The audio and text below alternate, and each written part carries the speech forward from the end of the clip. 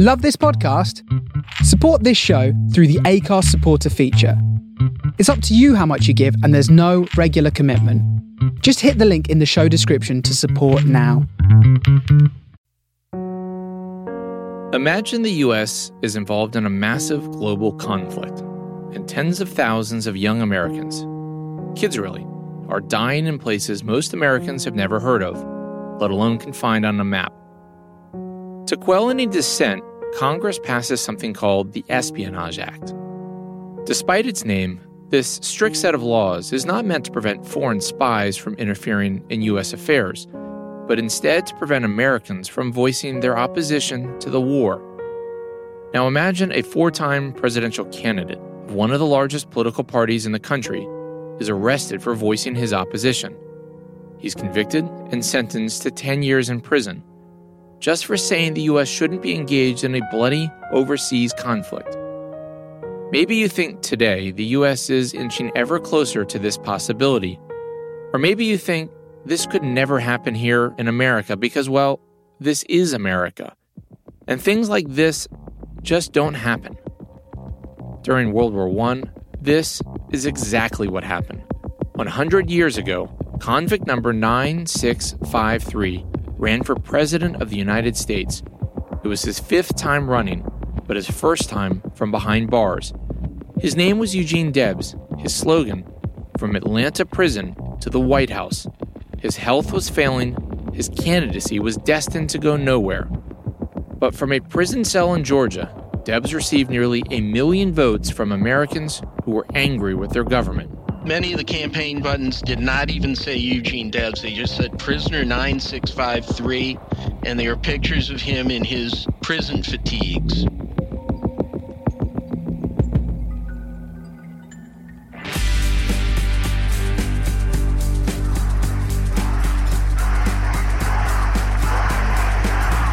History may be written by the winners, but in American presidential politics, history is often shaped by the long shots. God bless you, and God bless America.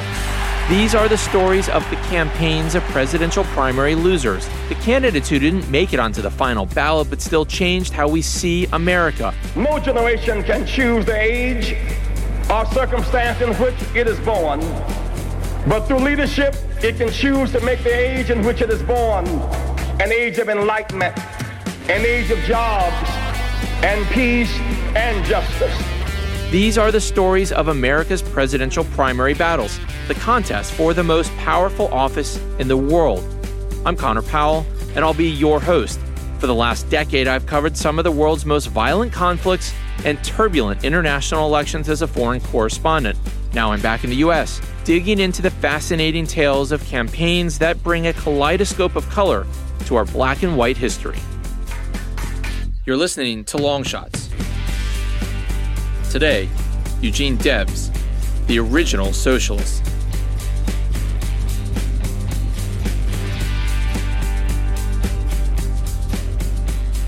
The aftermath of the Civil War was a time of extraordinary economic growth in America. Railroads opened new opportunities. Technical advancements spurred massive industrial advancement. America rapidly moved away from its agricultural roots. This Gilded Age, as it was dubbed, created unprecedented wealth in the country, especially for a few fortunate families. You know their names, these industrial barons, the Rockefellers, the Carnegies, the Vanderbilts.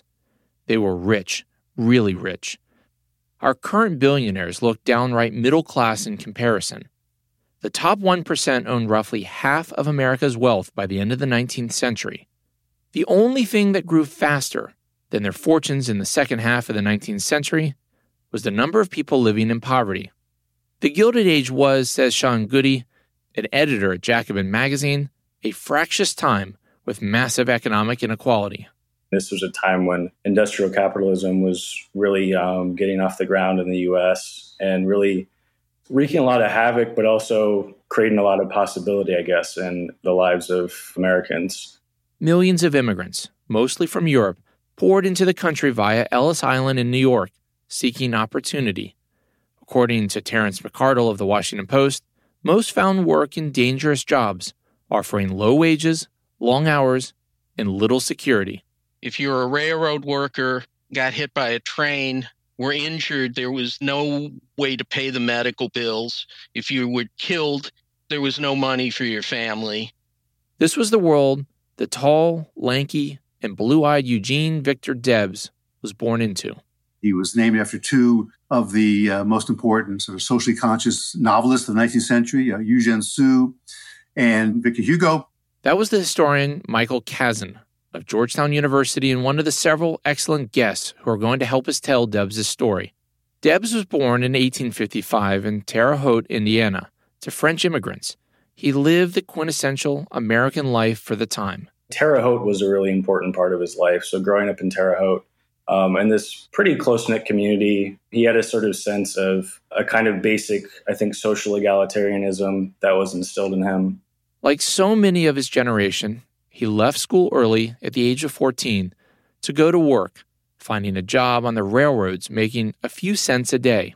Debs began to work on the railroads, first as a fireman, and then he became the head of one of the major railroad brotherhoods, fairly powerful unions of craft workers on the railroads. It was in the Brotherhood of Locomotive Firemen, a sort of European-styled skilled trade group, that Debs first made a name for himself as a labor activist. He served in various leadership positions before entering into politics. Debs was dubbed the blue-eyed boy of destiny when he was elected at 23 the city clerk of Terre Haute. A few years later, he won a seat in the Indiana General Assembly.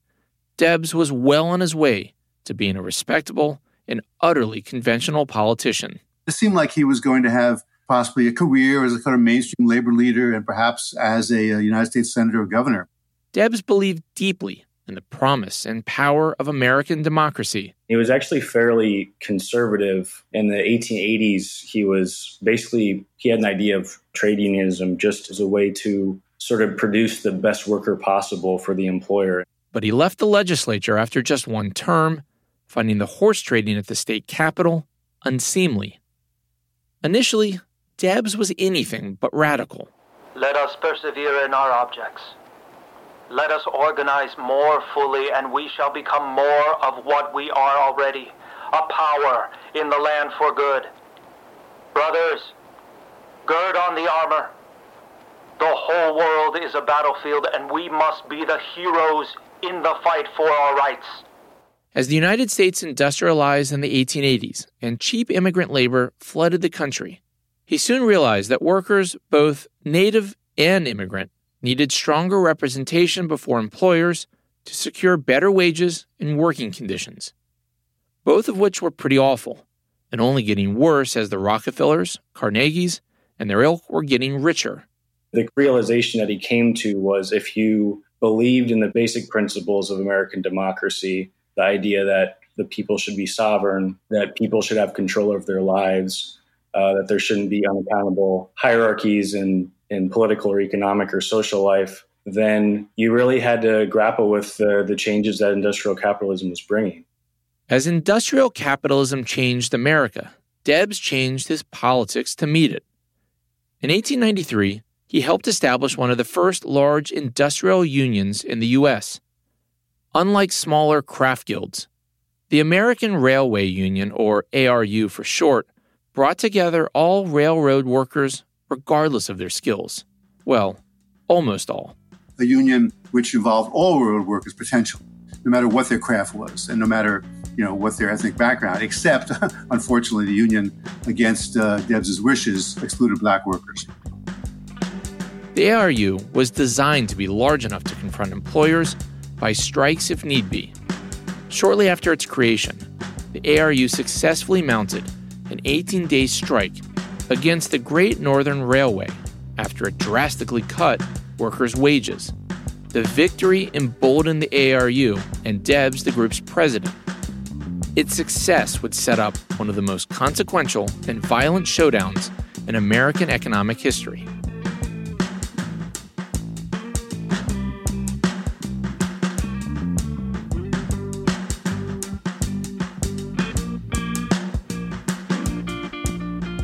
As cheap immigrant labor flooded the workforce, the U.S. economy boomed in the 1880s. But working conditions for laborers, including children who made up roughly 15% of workers, only deteriorated, with many toiling on the factory lines for 12 hours a day, 6 or even 7 days a week. As the 1890s neared, employer labor tensions reached a boiling point. Organized strikes were increasingly common and bloody. Late 19th century was the most violent period in labor-capital relations in American history, by far. They were very violent affairs because of the means that employers in the state used to try to crush worker self-organization. As boycotters were often met by armed resistance, when the U.S. economy crashed in 1893, corporations like the Pullman Palace Car Company, maker of luxury railway sleeping carriages, laid off workers and cut wages to preserve profits. Pullman was also a neighborhood located on the south side of Chicago. It was literally a company town. Workers rented from and lived in Pullman provided apartments and were forced to shop at company-owned stores. It was designed as a model community. In reality, employees were totally reliant on their employers for almost all aspects of life. When the 4,000 highly skilled Pullman workers demanded cuts in rent in the spring of 1894, George Pullman, the company's founder, refused and fired them. Pullman workers went on strike and asked Debs' American Railway Union to help them. The American Railway Union voted to support this boycott, and that meant their members are going to boycott pretty much every long-distance train in the country, which, not surprisingly, caused havoc in the economy. The strike sent a shockwave through the U.S. economy, since nearly every long-haul train had a Pullman sleeping car attached. By summer, more than 100,000 railroad workers across the country had joined the boycott. Pullman stands before you as a self-confessed robber. The paternalism of Pullman is the same as the self-interest of a slaveholder in his human chattels. You are striking to avert slavery and degradation. The American economy came to a screeching halt. The railroads were the pivotal, the essential American industry in the late 19th century. You couldn't get any business done of any size if you didn't use the railroad. Debs gained national attention as the president of the ARU and was called a dictator by those who opposed the strike. The boycott was so successful that the Democratic president, Grover Cleveland, took the unusual step of going to federal court to stop it, using the argument that it prevented the mail from being delivered and was, therefore, illegal. The government got an injunction in federal court to crack down on the strike. They sent in federal troops to break the strike, and they arrested Debs for breaking the injunction, Debs and other leaders of the union. The government's response was as swift as it was forceful. 12,000 armed U.S. troops and an assortment of federal agents moved in and crushed the strike. In all, 30 workers were killed, dozens more injured. Property damage exceeded $80 million. As head of the ARU, Debs would end up spending 6 months in jail for organizing and directing the uprising. He would exit prison a changed man. The Pullman strike was really formative in moving him in a more radical direction. He came out of jail a convinced socialist.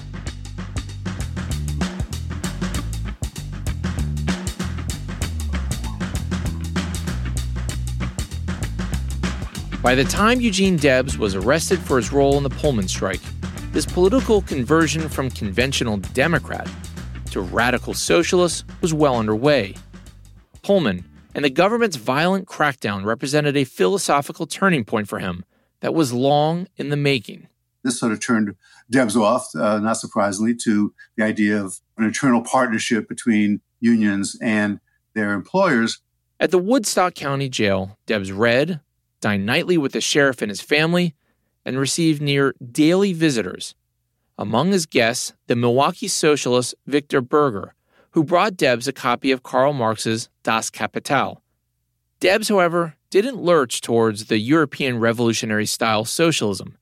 Instead, he believed the U.S. political system, with its two political parties backed by corporations, would have to change for workers to see any improvements. He sort of realized that the state is in the hands of the wealthy and the powerful, and you can't really appeal to the benevolence of an employer or rely on the political class. Dramatic change faced a key problem. Workers weren't sufficiently organized. Unions are the building blocks of any worker-controlled society from their point of view. They want to make it easier to organize and join unions. The way that he thought about it was you have to organize workers in the workplace, and you also have to unite workers at the ballot box. Debs emerged from jail in November of 1895 a national figure and convinced the ballot box was key to delivering a more democratic United States. In front of 100,000 eager supporters who met him at the Chicago train station after his release, Debs quoted Thomas Paine and invoked the spirit of the Revolutionary War and the Declaration of Independence, not Marx, to drive his new philosophy home. Convinced that there was no way that the capitalist class, as he called it, was ever going to compromise with the workers, that the workers had to have their own party and win elections and take over the country. Debs's political philosophy may have shifted, but he was still a cautious activist and resisted any public association to socialism. In 1896, he endorsed the populist William Jennings Bryan, who had the backing of the Democratic Party, for president. The two Midwesterners shared a similar distaste for Northern elites and their financial influence over the American political system. The Republican candidate, William McKinley, backed by the business community, easily defeated Bryan. A few weeks later, on January 1st, 1897, Debs publicly declared himself a socialist and set out to form a new political movement. I am for socialism because I am for humanity. We have been cursed with a reign of gold long enough.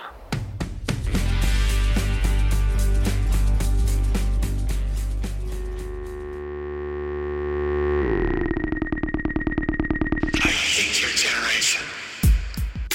We are in the midst of a generational war. Boomers just die. Xers, Karens, millennials, entitled brats, Gen Z, ungrateful TikTokers.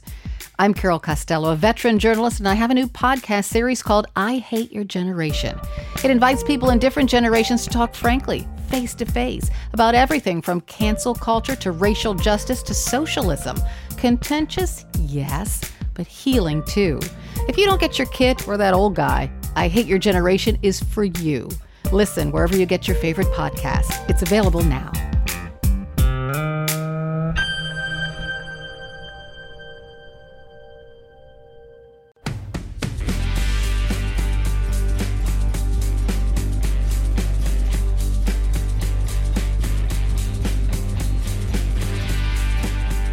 At the beginning of the 20th century, American workers were seething with anger and frustration.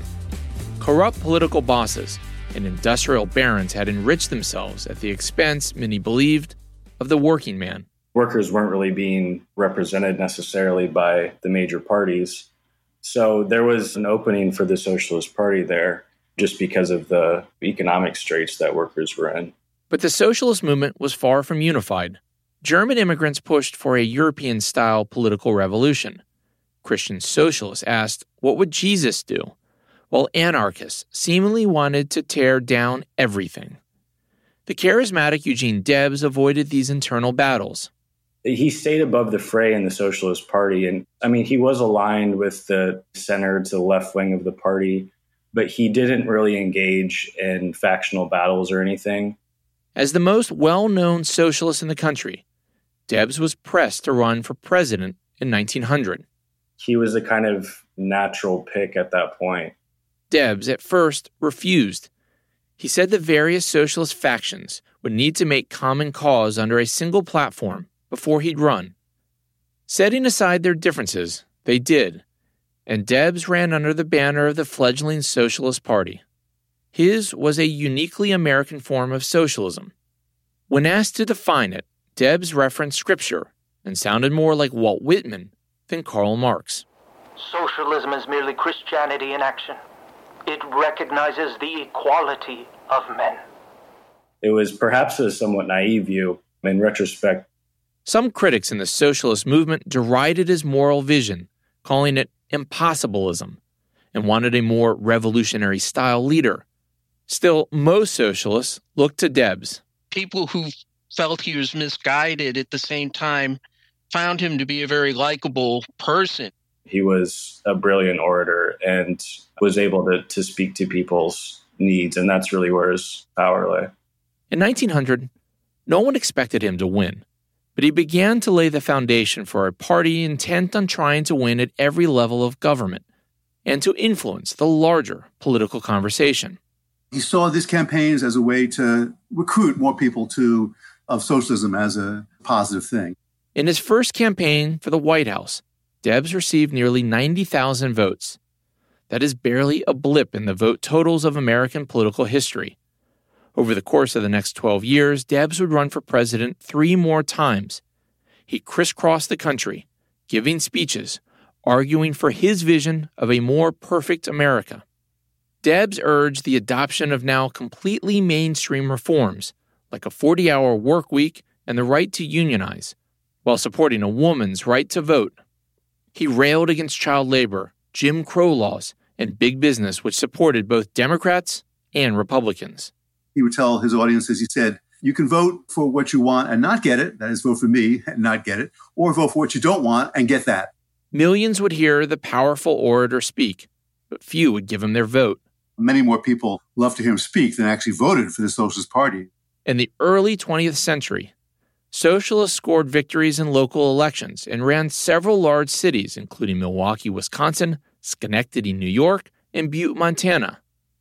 By the time the 1912 election arrived, both Democrats and Republicans had begun actively supporting policies aimed at improving the lives of workers. Debs only grew more radical on the stump. In front of 15,000 people in New York City, he called for workers to rise up. The Republican, Democratic, and Progressive parties are all branches of the same capitalist tree. They all stand for wage slavery. He won nearly 1 million votes in 1912. Riding Debs's coattails, some 1,000 socialist candidates won elections across the country. The vote total basically increased steadily from 1900 to 1912. And 1912 was like the high watermark in terms of percentage. Democrat Woodrow Wilson would win the presidency, echoing many of Debs's previous positions. Socialist Party membership began to decline as many gravitated to the Democratic Party. Debs's campaigns and the ideas of the socialists who followed Debs did, I think, help to nudge, in some ways, both parties, but especially the Democrats, who styled themselves to be the working class party. While Debs never came close to competing for the presidency, his voice as the progressive activist Dominique Const changed American politics. What Debs was able to do was captivate a country, raise awareness around issues, but he also showed the viability of these issues in electoral politics.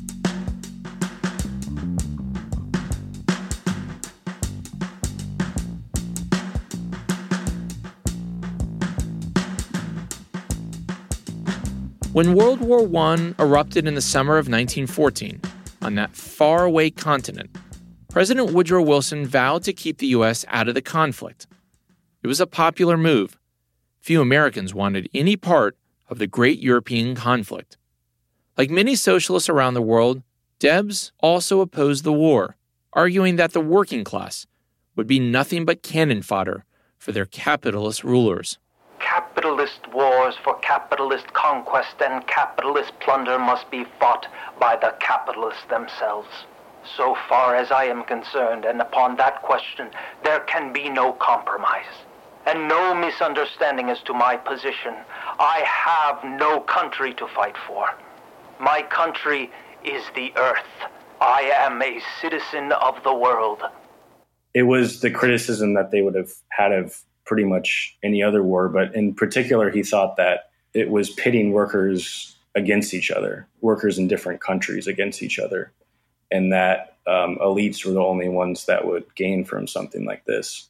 But once the fighting broke out, socialists in other countries quickly dropped their opposition. All socialist parties around the world have been opposed to supporting their capitalist governments going to war before war began in 1914. But then these socialist parties turned out to be full of people who were actually nationalists as well, who were afraid of their countries, being taken over by foreign powers. At first, it looked as if the U.S. would avoid the conflict. But that was before German submarines began sinking American ships in the Atlantic Ocean. In April of 1917, the U.S. declared war on Germany and quickly instituted a draft to grow the U.S. military. Days later, the Socialist Party of America ratified an anti-war platform. They said this is a war only between empires, between capitalist powers who want more territory, more wealth for themselves, and we can't support this war. This is not a war that workers are going to benefit from. Congress also passed the Espionage Act, the first in a series of laws aimed at crushing opposition to the war. The Wilson White House also launched an aggressive propaganda campaign to bolster support for the war, arguing it was a fight to save democracy. The world must be made safe for democracy. Its peace must be planted upon the tested foundations of political liberty. While members of the American Protective League, with the blessing of the U.S. Attorney General Thomas Gregory, searched people's homes and mail. Dissenters of all sorts, including socialists, suffragettes, pacifists, were rounded up and jailed for resisting the war effort.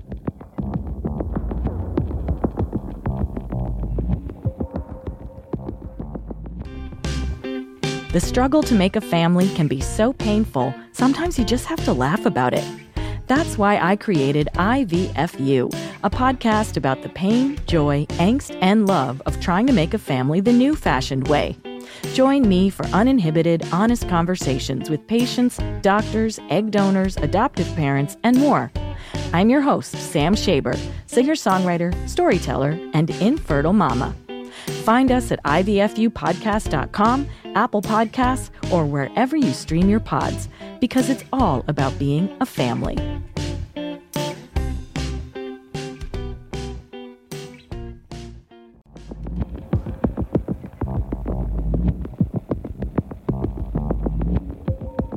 Not long after the U.S. entered World War I, Congress passed and Woodrow Wilson signed one of the most controversial laws in American history. The Espionage Act of 1917 was designed to prevent critics from subverting U.S. military operations and interfering with the military draft. A year later, the law was amended and strengthened further with the Sedition Act of 1918. It banned any speech aimed at the U.S. government deemed disloyal, profane, scurrilous, or abusive. Anti-war organizing was just not acceptable in any way, and so any sort of impediment to the war effort was unacceptable.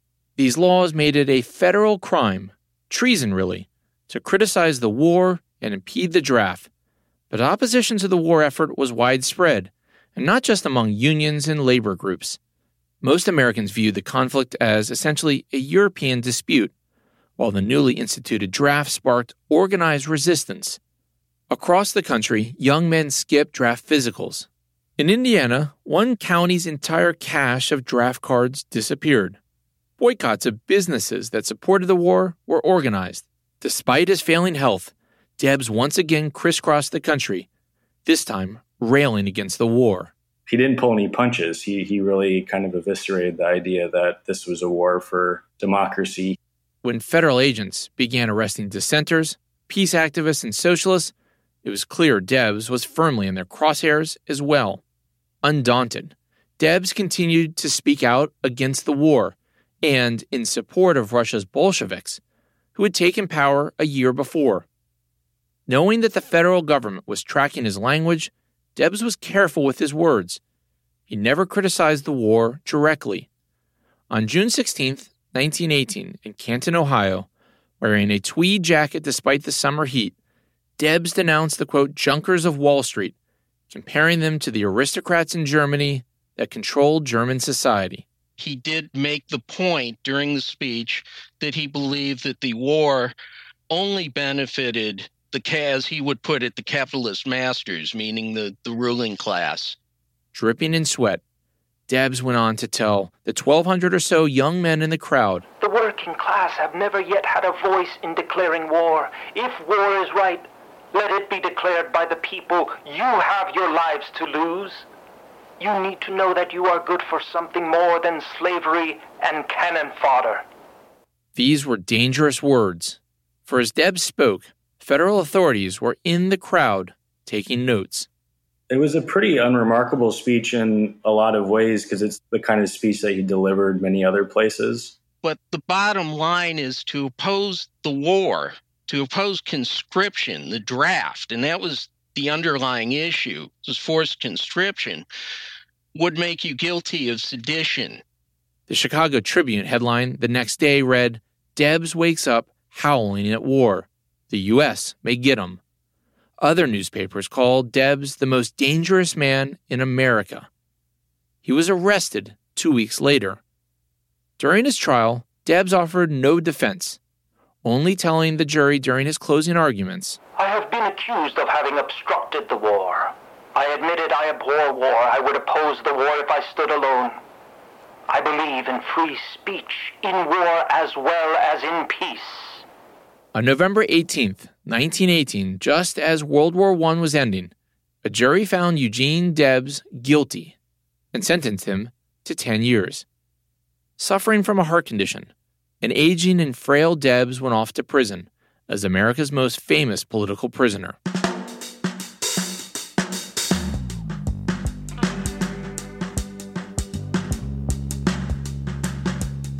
In the history of American politics, there may have been no longer long-shot presidential candidate than prisoner 9653, an aging socialist in a capitalist country, and four-time presidential loser incarcerated on charges of sedition. But that is who the Socialist Party nominated in 1920. In some ways, it was a political stunt by a party that needed attention. It was also a genuine effort to spark a national conversation about American freedoms during wartime. Remember, thousands of people were locked up for opposing the war, and Wilson's promise of a war for democracy looked less and less successful as European empires just redrew their borders. The war was beginning to be, in retrospect, rather unpopular by 1920, and that who were put in jail for opposing the war, began to look better to a lot of Americans. They had during the war itself, when Americans were actually over there fighting and dying in Europe. Debs' unconventional campaign caught the attention of the country and forced a deeper discussion about American rights and values. I don't think he had any illusions that he was going to win. I think he was really just trying to raise the profile of socialism and also raise the issue of the Sedition Act. This was a way of opposing Woodrow Wilson's policy during the war of locking people up for opposing the war, most of whom had been radicals of one kind or another, anarchists, socialists, even nascent communists. The press dubbed it the Jailhouse to the White House campaign. Unable to give public speeches, nonetheless, Debs became a national folk hero as newspapers carried his weekly statements. The government sent Debs to prison to silence him. A cell only ended up amplifying his dissent. Republican Warren G. Harding would go on to win the 1920 election on a promise of returning to normalcy. Debs received nearly 1 million votes. Following the election, Debs' fate continued the national debate, with the new president stuck in the middle. Debs' supporters wanted Harding to pardon him. The American Legion and the Ku Klux Klan, yes, the KKK, had actual influence here, argued releasing Debs would undermine the battle against the growing threat of communism. Remember, the Bolsheviks now controlled Russia. Debs was ultimately released, but not pardoned, and walked out of prison to thunderous cheers on Christmas Day, 1921. He would die 5 years later in a sanitarium in Elmhurst, Illinois, when his heart gave out. He was a real phenomenon, I think, one of the most popular radicals in American history. Shortly before he died, Debs remarked that the Socialist Party was as near a corpse as a thing could be. His successor in the Socialist Party, Norman Thomas, would run for president 6 times, though he never achieved anywhere near the success Debs had.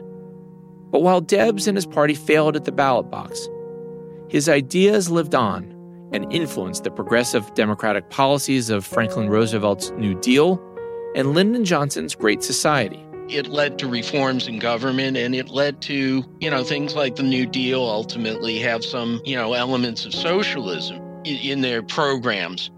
Many of his campaign ideas ultimately became staples of American economic life. the 40-hour work week, child labor laws, and basic protections for employees. He raised the issues that needed to be raised, and we have a much better life because of people like him. It's also not surprising that Debs is back in vogue these days, given our bitter political fights over the Iraq War, civil rights, and income inequality. If you think about the two time periods, I mean, Debs, the monopolies were running amok when he was running. And it's the same thing now. I think Debs' vision is very appealing because we still live in a highly undemocratic country. The most popular socialist these days is, of course, Vermont Senator Bernie Sanders, followed by New York Congresswoman Alexandria Ocasio-Cortez. Think about that for a second. 15 years ago, could you name one National Socialist politician, let alone two? Could anyone? Now, for the record, both Sanders and AOC describe themselves as democratic socialists and members of the Democratic Party. But Sanders has long taken inspiration from Debs. He even did a film about him back in 1979. In all honesty, it's not great. But what from the 70s is? Still, that is how much Debs means to Sanders politically. His message really is a Debsian message, sort of updated to today's political environment. Sanders is very much in the Debsian political tradition in terms of his views of capitalism's financial structure and the failures of American democracy to address inequality. He sees the same divide in society that Debs did. He sees business titans and political elites on one side, and he sees workers on the other. And he thinks that in order to bring about a more democratic country, you have to organize workers in the workplace, at the ballot box, and people have to come together to challenge people with power in the country. Sanders differs from Debs in one key area, however. Bernie Sanders has by and large been a Democrat, and he's been a very successful politician. He hasn't been a quixotic politician. He hasn't been using the presidential races as a stalking horse for a third party. He's actually been a very successful Democratic politician. Shows that he learned something from Debs. That is, if you want to promote the ideas of socialism, much smarter to do it from within a more mainstream organization rather than to do it as Debs did from outside the mainstream political system. Just being a 5-time presidential candidate, an advocate for many now commonplace economic ideas, and a political inspiration for another presidential candidate is a pretty strong legacy for a politician who never came close to winning the White House. His most important legacy, one could argue, was his willingness to take on government policies in wartime and in the face of laws designed to squash First Amendment rights. The thing I would take out of Debs' legacy is that he fought for free speech. He ran from prison after he was arrested for sedition, and he raised this issue about the draft that was counter to the White House and counter to our government's policies. Dissent is the very beating heart of American democracy. Dissent gives our democracy life. It allows the U.S. to grow stronger and move closer to a more perfect union. Debs fought for our right to voice our opposition with our leaders, to stand up to the powerful, and to say, "You're wrong."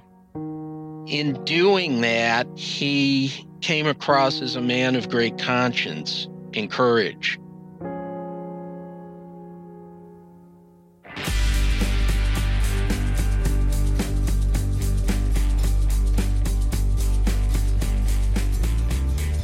You've been listening to Long Shots. Long Shots was created by me, Connor Powell, and produced by Gary Scott of Inside Voices. Our sound editor was JC Swadek. Sound design was done by Logan Heftel. Thanks to Jake Blue Note for the Long Shots theme song, aptly called Linger.